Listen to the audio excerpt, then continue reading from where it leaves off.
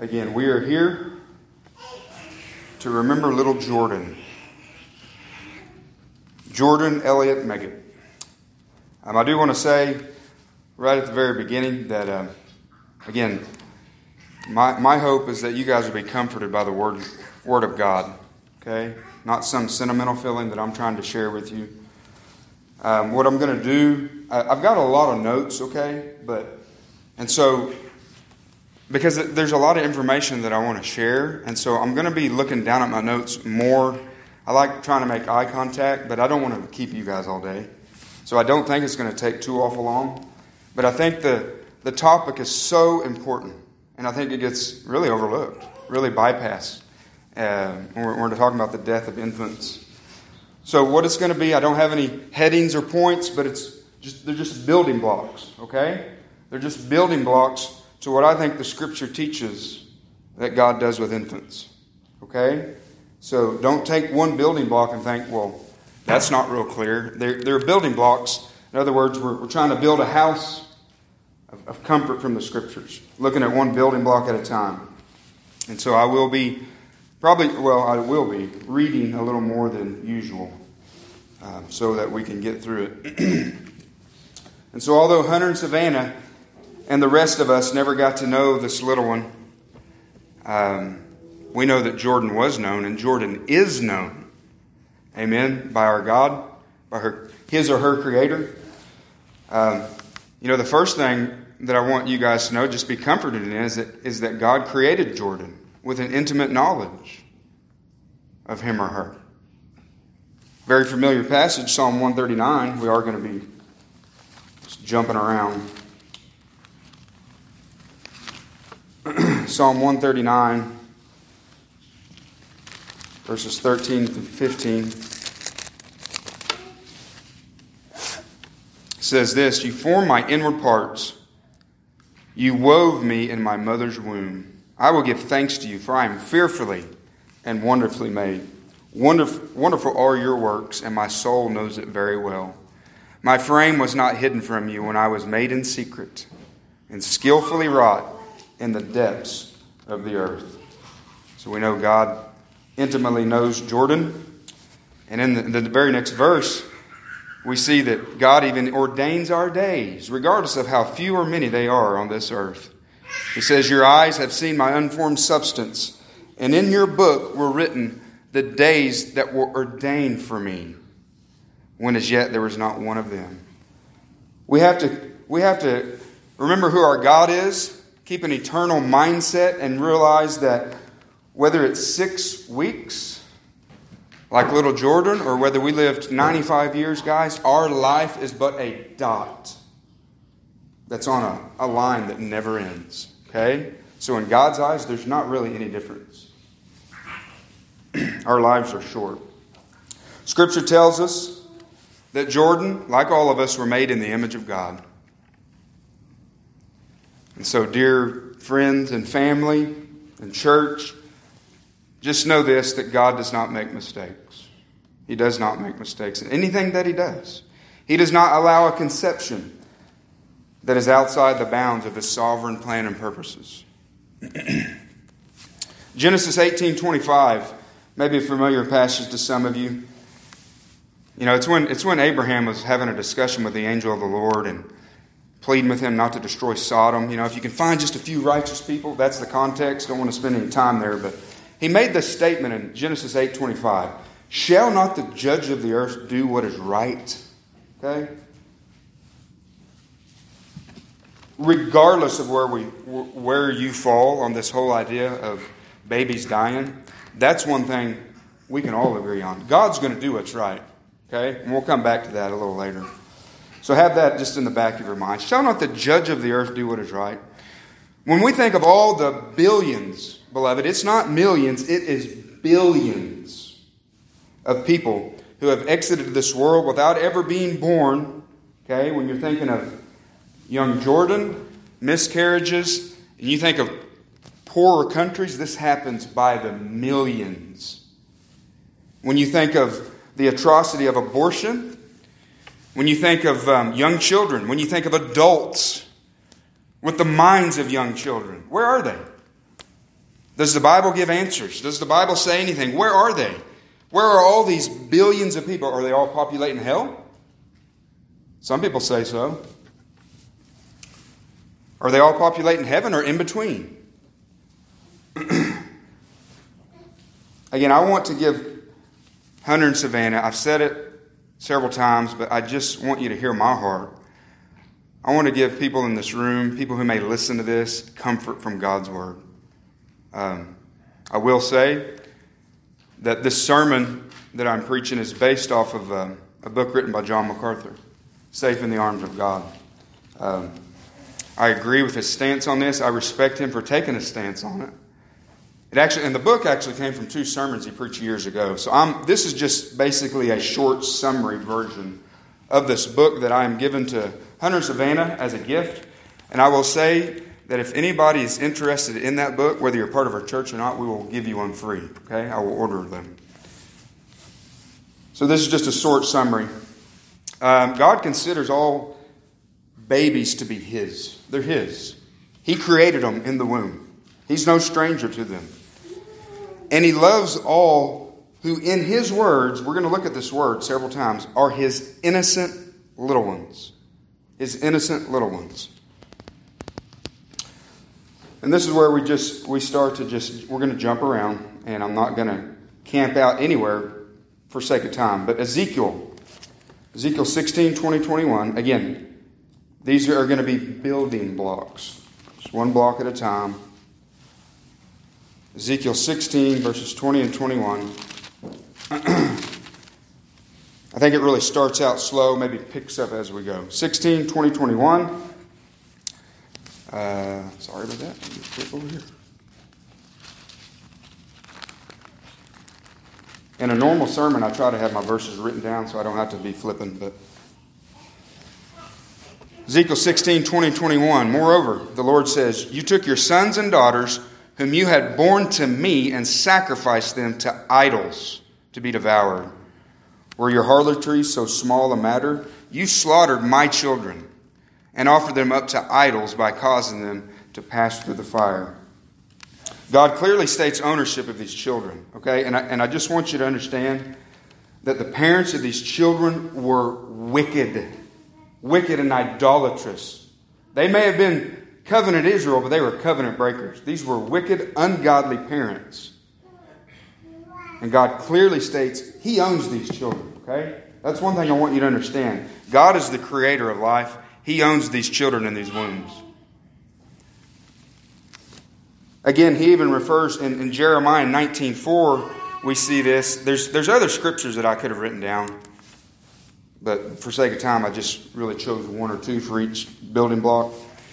He even refers to them as His innocents. INNOCENTS. Innocents. And Jeremiah 19:4 is one of those occasions.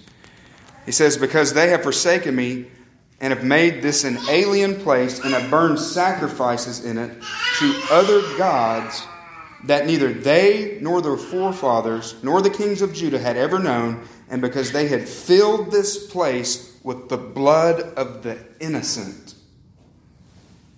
And by way of context, if you looked at the next verse, clearly talking about the children who were sacrificed to Baal, He refers to them as His innocent.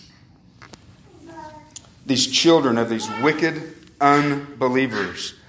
God clearly has great compassion on His innocent ones. Okay? His innocent ones. I think this is also clearly seen in Jonah. The very last verse in Jonah, it's chapter 4, verse 11. Obviously, the context of Jonah, you guys know God sent the prophet Jonah to preach repentance to this wicked city of Nineveh in Assyria. And they repented. And because Jonah's heart was not right, he was mad that they repented. I knew you would do this, God. That's really beside the point here.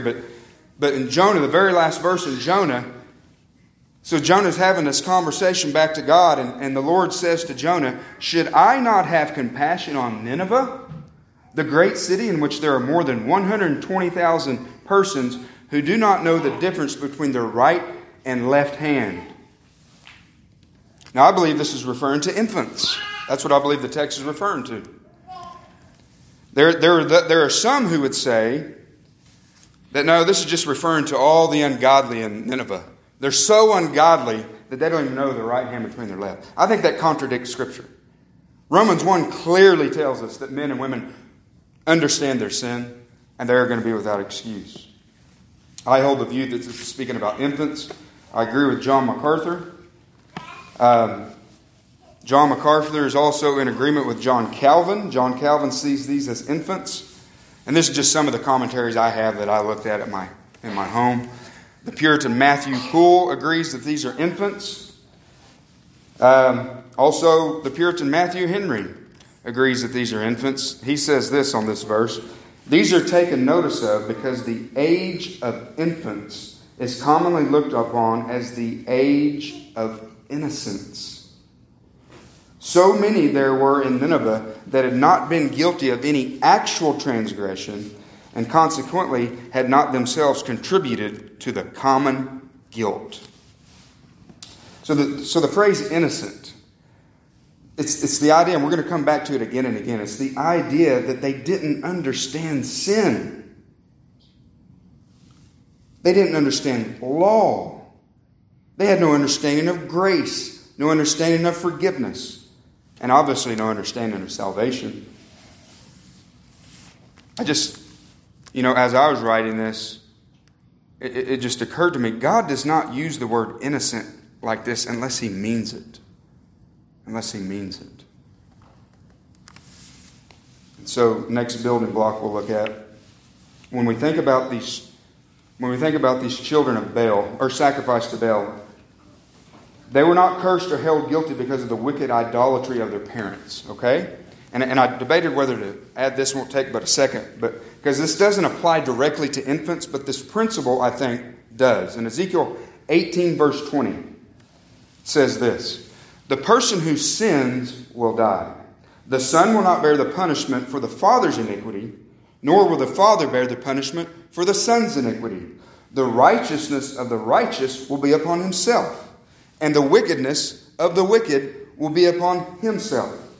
In other words, no one is condemned or no one is saved because of who their parents are. That's what this verse is saying. We're accountable for our own sin.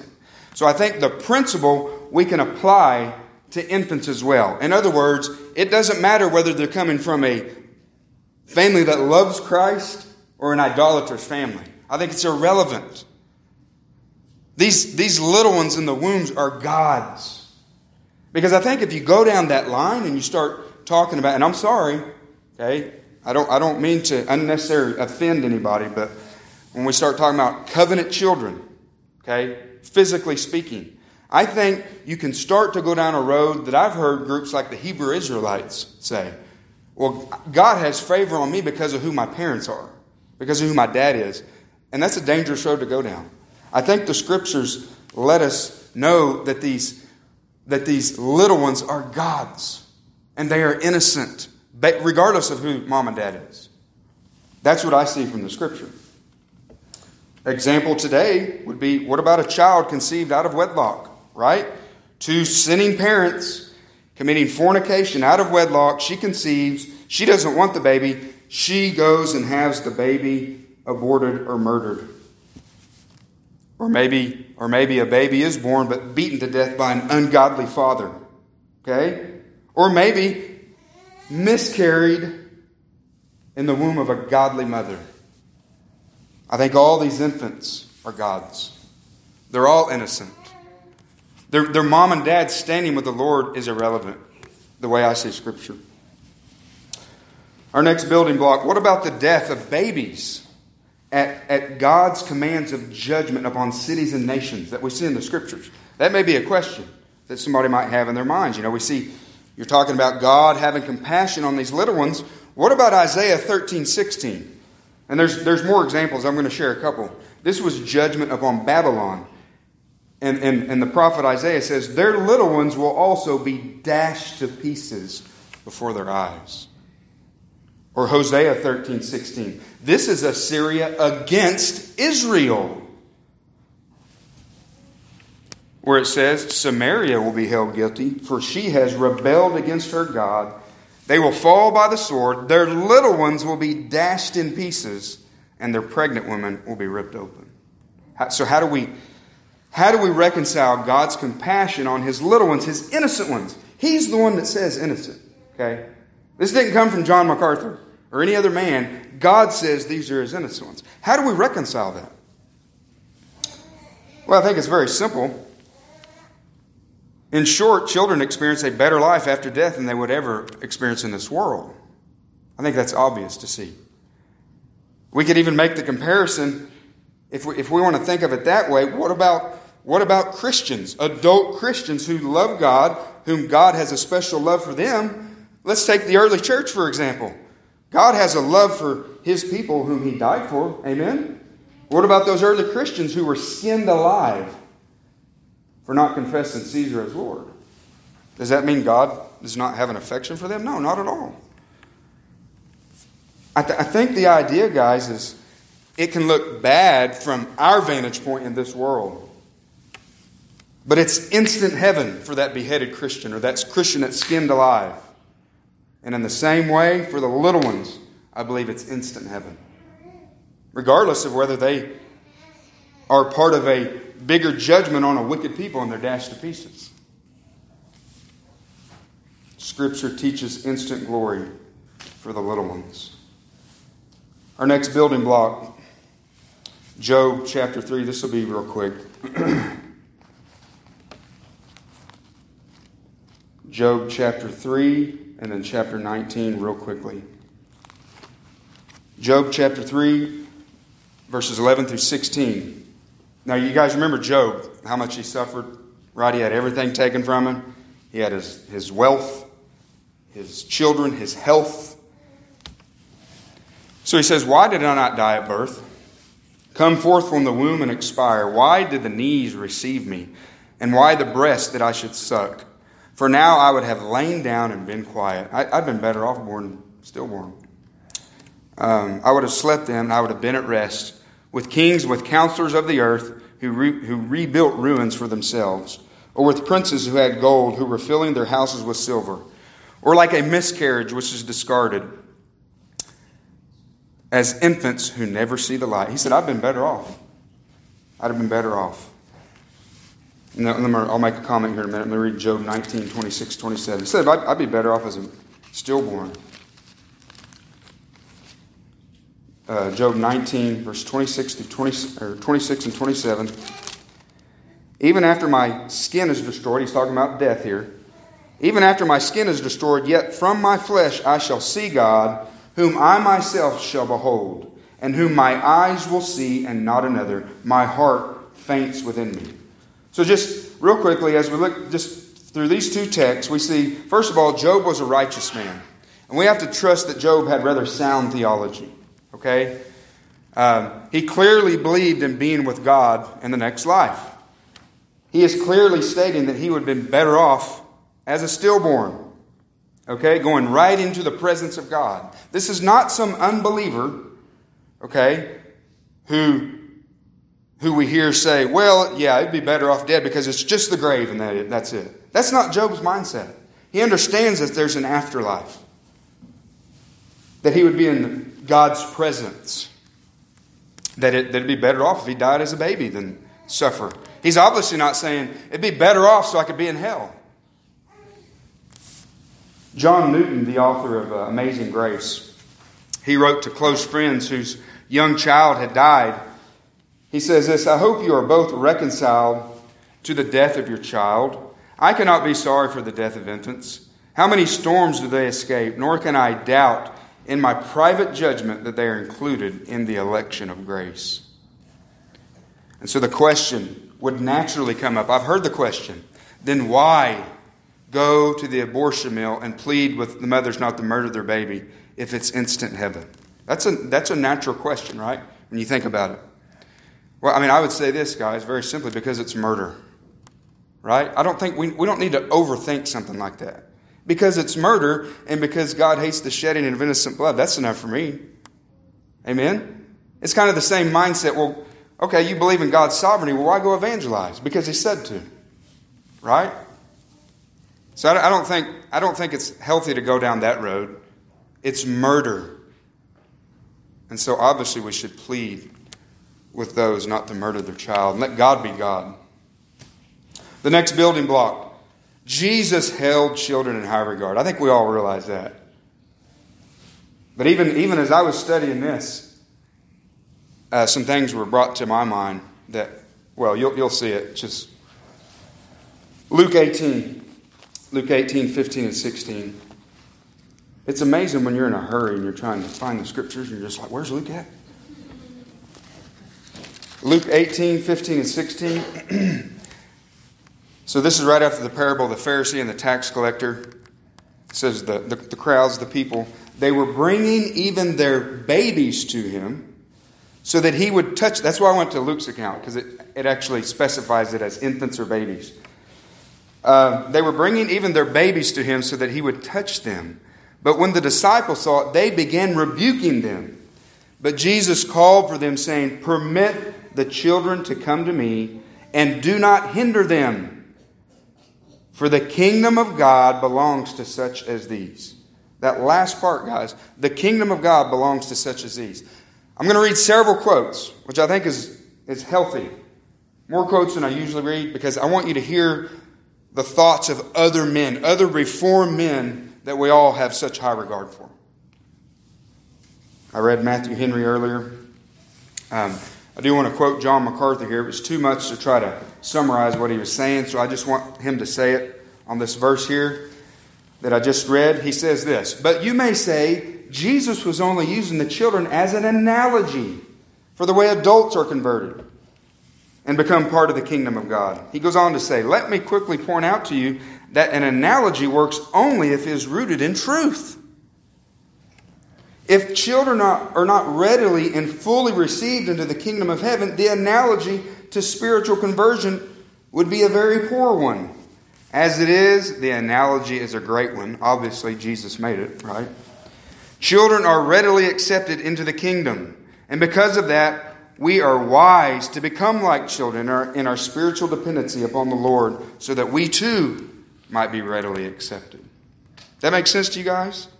The analogy only stands if there's truth to the fact that for the kingdom of God belongs to such as these. Mark 10, verse 16.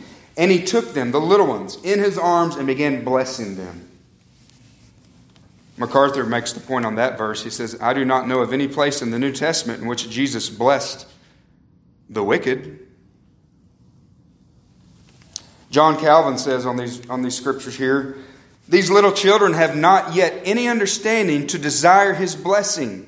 But when they are presented to him, he gently and kindly receives them and dedicates them to the Father by a solemn act of blessing." Calvin went on to say, "It would be too cruel to exclude that age from the grace of redemption." Then he wrote that it is presumption and sacrilege and irreligious audacity to drive far from the fold of Christ those whom he cherishes in his bosom, and to shut the door and exclude as strangers those whom he does not wish to be forbidden to come to him. And then the 19th century Presbyterian preacher Charles Hodge says this: "He tells us of such is the kingdom of heaven, as though heaven was in great measure composed of the souls of redeemed infants." So we see Jesus' high view of infants. The whole idea of innocence, that word innocence, again, they spell it I-N-N-O-C-E-N-T-S, innocence. The little ones who are innocent. What it does not mean, okay? What it does not mean. First of all, we must understand all children are born sinners. Amen? I would hate to be misunderstood on that. So when Scripture speaks of infants as innocent, it does not mean that they are untainted by the fallenness or the guilt that we all inherit from Adam. Psalm 51:5. We could be here all day looking at Scriptures. I think you guys know that. We could be here all day looking at Scriptures talking about original sin. Psalm 51:5. "Behold, I was brought forth in iniquity, and in sin my mother conceived me." Psalm 58:3. The wicked are estranged from the womb. Those who speak lies go astray from birth. When Ella gets a little bit older, you'll see. So anybody who's had children know that these things are true. We repeatedly tell that as we're proclaiming the gospel. The scriptures, or these scriptures and many others, clearly teach original sin from Adam. So babies don't go to heaven because they are sinless, but because God is gracious. God is gracious. That's what we're looking at, is the grace of God. Now some argue that to be a faithful, Reformed Calvinist, okay, that's what we are. I don't even like using the word Calvinist because of the labels and it just unnecessarily offends people. But these Reformed doctrines, some argue that to be a faithful Reformed Calvinist, they say babies are born sinful, have no opportunity to believe or cry out for mercy, so they are all damned. People often accuse Charles Spurgeon of embracing a theology that damned babies go to hell. I've been accused of this too. Oh, you're a Calvinist, so you believe all babies go to hell. I'm like, I don't know where you got that. But listen to Spurgeon's response to this, okay? This is a fairly lengthy quote, but it's too good not to quote. So this is Spurgeon's response to that accusation. He says, among the gross falsehoods which have been uttered against the Calvinist proper is the wicked lie that we hold the damnation of little infants. A better lie was never uttered. They have existed somewhere in some corner of the earth, there may have existed somewhere in some corner of the earth a degenerate who would dare to say that these infants were in hell, but I never met with him, nor have I met with a man who ever saw such a person. We say in regard to infants, Scripture saith but very little, which I kind of disagree with him on that. But I understand what he's saying. There's not like a verse that just says, hey, this is what happens to babies when they die. But he goes on to say, and therefore when Scripture is confessedly scant, it is for no man to determine dogmatically. But I think I speak for the entire body, or certainly with exceedingly few exceptions, and those unknown to me, when I say, we hold that all infants who die are elect of God and are therefore saved, and we look to this as being the means by which Christ shall see the travail of the soul to a great degree, and we do sometimes hope that thus the multitude of the saved shall be made to exceed the multitude of the lost because of these infants. Whatever views our friends may hold upon the point, they're not necessarily connected with Calvinistic doctrine. I believe that the Lord Jesus, here he goes back to that same verse, who said, of such is the kingdom of heaven, doth daily and constantly receive into his loving arms those tender ones who are only shown and then snatched away to heaven. That is from our Reformed Baptist forefather that we all hold so dearly, Charles Spurgeon. John MacArthur said this. I didn't do the research. I trust him on this. He said, if you survey Reformed literature from the last 400 years, from the time of the Reformation, John Calvin's days, that time period, you will discover that the vast majority of these Reformed teachers believe that infants are elect and go instantly into the arms of Jesus Christ. So someone might say, if God saves infants like this, then it just seems like it's just grace. Yeah, it is. What was the song we sang? Grace alone? It is grace alone. Let me ask you a question. How were you saved? Oh, sorry, I fell over. How were you saved? Was it grace or works? Hope it was grace. Guys, you had no more to do with your salvation than any infant. Okay? By what means are these infants saved? Obviously, it's Christ's work on the cross, right? And the regenerating power of the Holy Spirit. And so it's only, guys, this is real important to understand. It's only pure, Reformed soteriology. That's the doctrine of salvation, okay?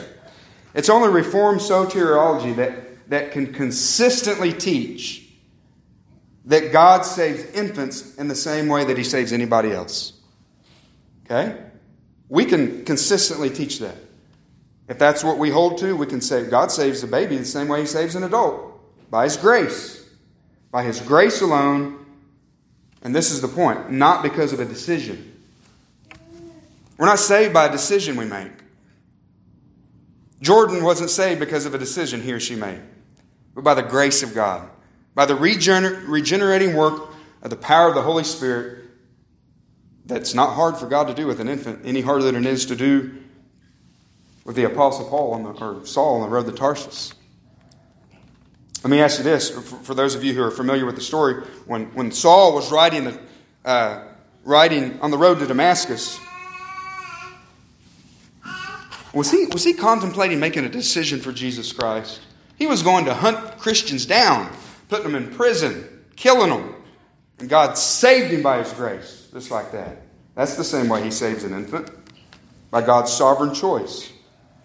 And I'm hoping by looking at all these building blocks that we can see God's, not only His heart, but His care for the little ones, the innocent ones. You say, but they didn't believe. Right, they can't believe.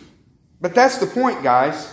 That is where having a biblical, reformed view of soteriology is so important. We repent and believe as a result of God changing our heart, or that's not even the right word, giving us a new heart, causing us to be born again. Repentance and faith is a result of that. It's evidence that God has saved us, not the cause. So somebody who would hold to more of an Arminian theology would have to come up with a different way that God's going to save the little ones, because they can't make that decision. Does that make sense? Salvation is of the Lord. God in His grace sovereignly applies the work of Christ to these little ones and carries them into His presence. All of grace. Now, I mentioned Paul. What about the thief on the cross? Again, good picture of grace, right? He couldn't do anything during his salvation. But there is no better picture of grace than God rescuing these little ones. B.B. Warfield, the theologian at Princeton Seminary back when it was a good one. The destiny of infants who die is determined irrespective of their choice by an unconditional decree of God suspended for its execution on no act of their own. And their salvation is wrought by an unconditional application of the grace of Christ to their souls through the immediate and irresistible operation of the Holy Spirit prior to and apart from any action of their own proper wills. And if death in infancy does depend upon God's providence, it is assuredly God in His providence who selects this vast multitude to be made participants of His unconditional salvation. This is but to say that they are unconditionally predestined to salvation from the foundation of the world. And beloved, is God not by nature a Savior? That's who He is by nature, as a Savior. That's what separates our God, which there's only one God, by the way, from all the other false gods, the idols of this world that men make up. Our God is a Savior. That's who He is by nature. Is it not the truest expression of His gracious heart that He would choose to save the little ones? Our next building block, we are saved by grace but damned by works. Revelation 20, verse 11 through 15. Revelation 20, 11 through 15. Then I saw a great white throne and Him who sat upon it, from whose presence earth and heaven fled away, and no place was found for them. And I saw the dead, the great and the small, standing before the throne, and the books were opened. And another book was opened, which is the book of life. And the dead were judged from the things were written in the books according to their deeds. And the sea gave up the dead which were in it, and death and Hades gave up the dead which were in them. And they were judged, every one of them, according to their deeds. Not according to their deeds that they may have done in the future, according to their deeds. Then death and Hades were thrown into the lake of fire. This is the second death, the lake of fire. And if anyone's name was not found written in the book of life, he was thrown into the lake of fire. So what am I arguing? I'm arguing that the little ones' names were written in the book of life because they are His elect. And I'm not alone on that, by the way. Hope you guys can see that. Unbelief has always been singled out as the primary damning sin. A person who doesn't believe doesn't obey. Unbelief always produces evil works. That's what's being revealed here in the Great White Throne Judgment. So again, these little ones are innocent. Okay? Innocent. Not because John MacArthur or John Calvin or Matthew Henry call them innocent, but because God calls them innocent. They are innocent in the sense that they have no basis on which to believe or not to believe. They are incapable of discerning right from wrong. They're incapable of it. They're incapable from discerning sin from righteousness. They're incapable from discerning evil from that which is good. Deuteronomy 1:39 says this, "Moreover, your little ones, who you said would become a prey, and your sons, who this day have no knowledge of good or evil, shall enter there, and I will give it to them, and they shall possess it." That is just simply God exempting the young children on this temporal land judgment. But the principle we see, God is exempting these young children on this temporal land judgment on Israel based on their innocence. Little children are called innocent by God Himself because they have no willful rebellion against God. We see the heart of God here. Romans 1:18 through 21. Real quickly. That worked good that time. Just slid right to Romans 1.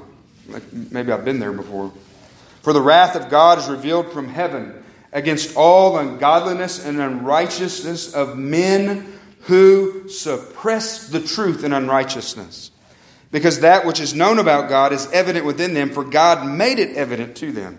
For since the creation of the world, His invisible attributes, His eternal power and divine nature have been clearly seen, being understood through what has been made, so that they are without excuse. For even though they knew God, they did not honor Him as God or give thanks, but they became futile in their speculation, and their foolish hearts were darkened." Divine judgment comes upon those in this text that we see who suppress the truth. Let me ask you, do these little ones suppress the truth?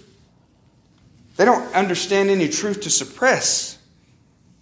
They can neither cry out to God nor turn away from Him, nor suppress any truth because they're incapable of comprehending any of it.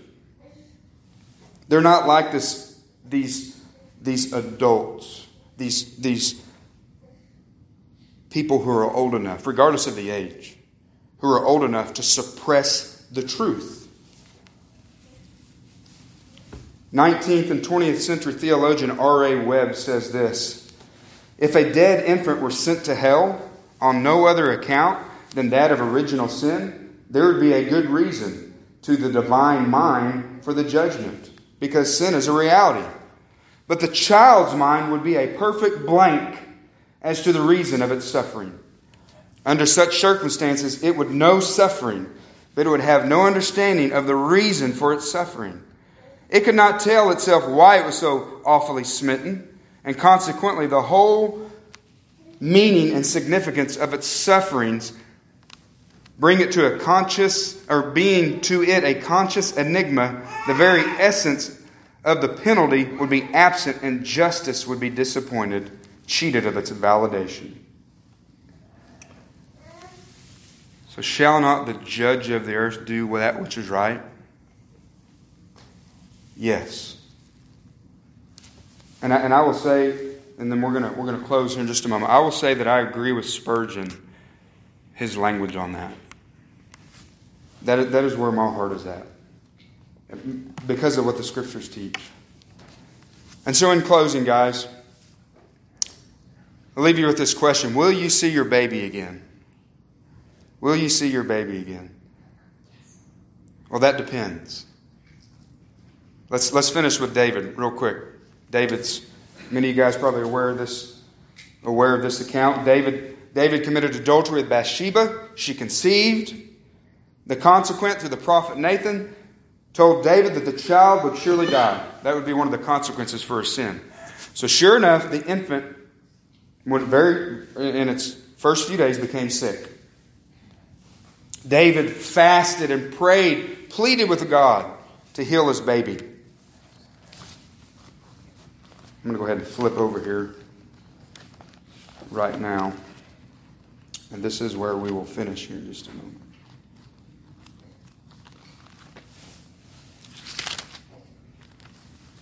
Second Samuel 12. So David pleaded with God to save his baby. Fasted, prayed, but the baby died on the seventh day. Okay? Now one would think that, like the men who were around David, they were scared to approach him. They thought, man, he was so out of, just grieving. He was so upset because they didn't know how he was going to respond when they brought him the news that the baby died. So one would think that David's grieving would intensify after hearing the news. And 2 Samuel 12, 21 through 23 says this. Then his servant said to him, "What is this thing that you have done? While the child was alive, you fasted and wept, but when the child died, you arose and ate food." He said, "While the child was still alive, I fasted and wept, for I said, 'Who knows? The Lord may be gracious to me that the child may live.' But now he has died. Why should I fast? Can I bring him back again?" He says, I will go to him, but he will not return to me." David's confidence was that he would go to his little one. And so like Job, guys, you can bet that David had pretty good theology. Okay?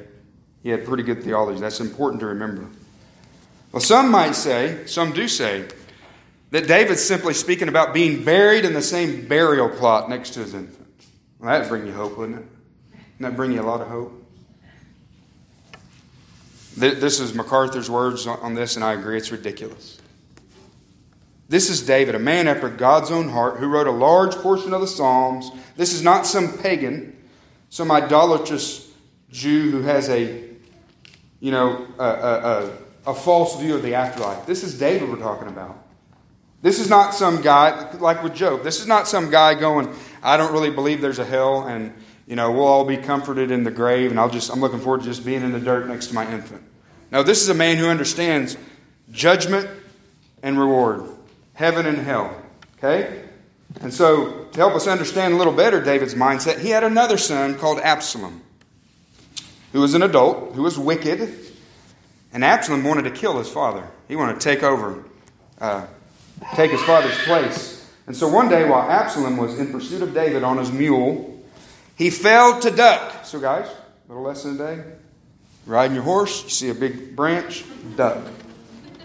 Okay, so he was in pursuit of David. He failed to duck, and his head got stuck in the thick branches of a great oak. And he was left dangling there while the mule kept going. So Joab, the commander of the army, made sure Absalom was dead by thrusting him with a spear. So that's the setting. 2 Samuel 18. Let's see how. Okay, we saw how he responded to one of his children, right? I'm going to go to him. Again, let's ask ourselves, is he really thinking about a burial plot? I'm sure Absalom was put in a burial plot. 2 Samuel 18:33. The king was deeply moved and went up to the chamber over the gate and wept. And thus he said as he walked, "Oh, my son Absalom, my son Absalom. Would I have died instead of you, Absalom, my son, my son." I understand, David. I've got a wicked son. And if I found out my son died in his condition, that would be me. Oh, I wish it could have been me.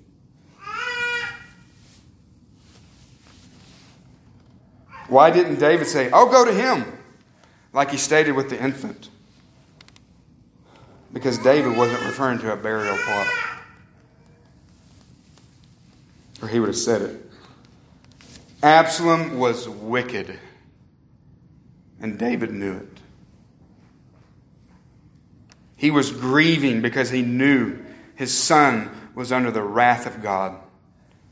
He knew there was judgment in the afterlife, under the just judgment because of his rebellion towards God.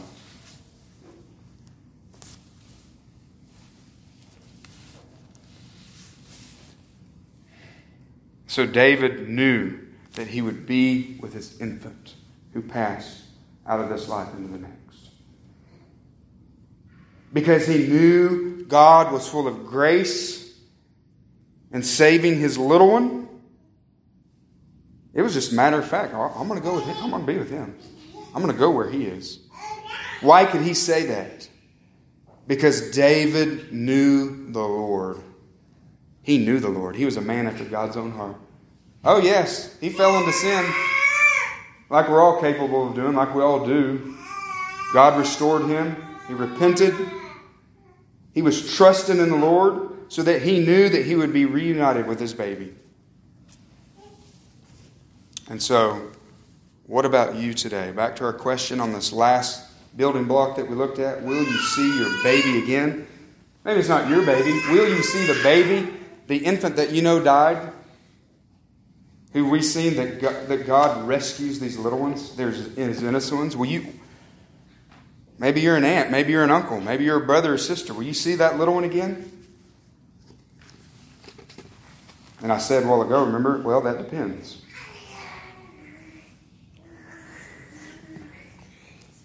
I could approach this from a myriad of ways, but the question is, guys, do you know Christ? Those who know Christ will see the little ones. Yes, I believe Hunter and Savannah will see their little one again because they're trusting in the same Lord that David's trusting in. And so for those of us who do know our right hand from our left, we have no excuse. We have no excuse. God has given us a law and we have all broken it.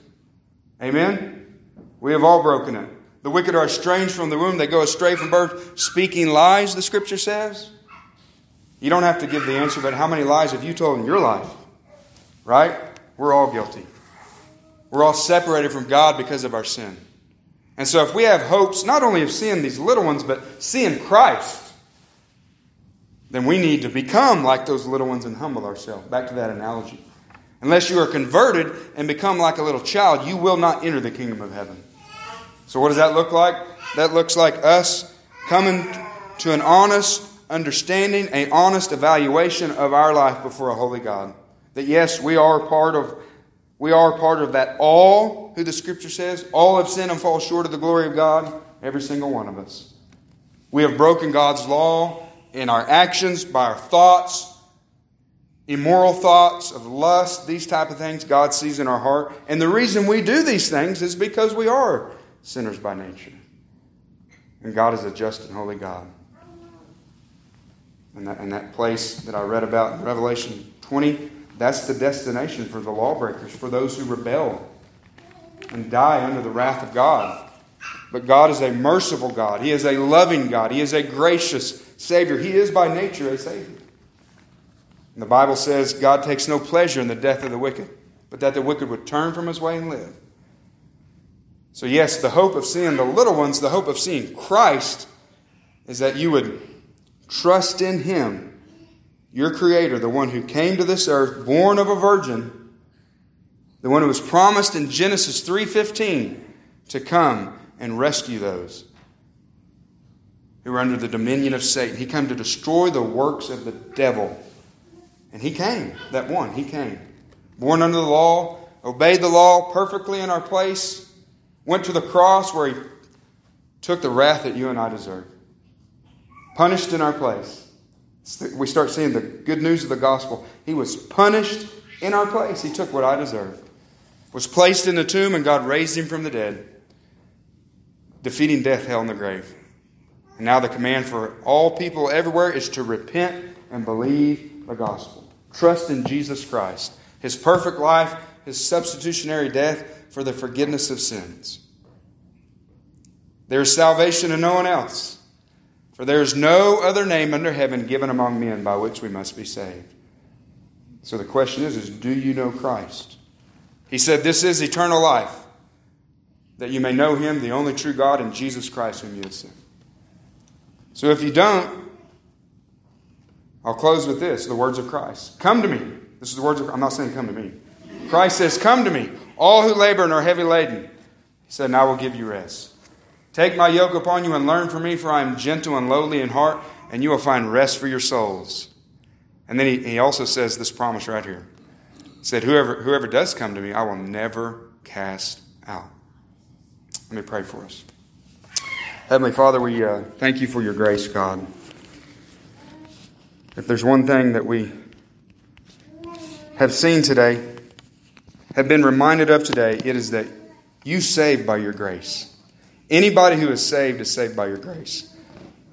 Infants, middle-aged, big, strong, burly men, or somebody laying on their deathbed. We are all saved by grace, those of us who are saved.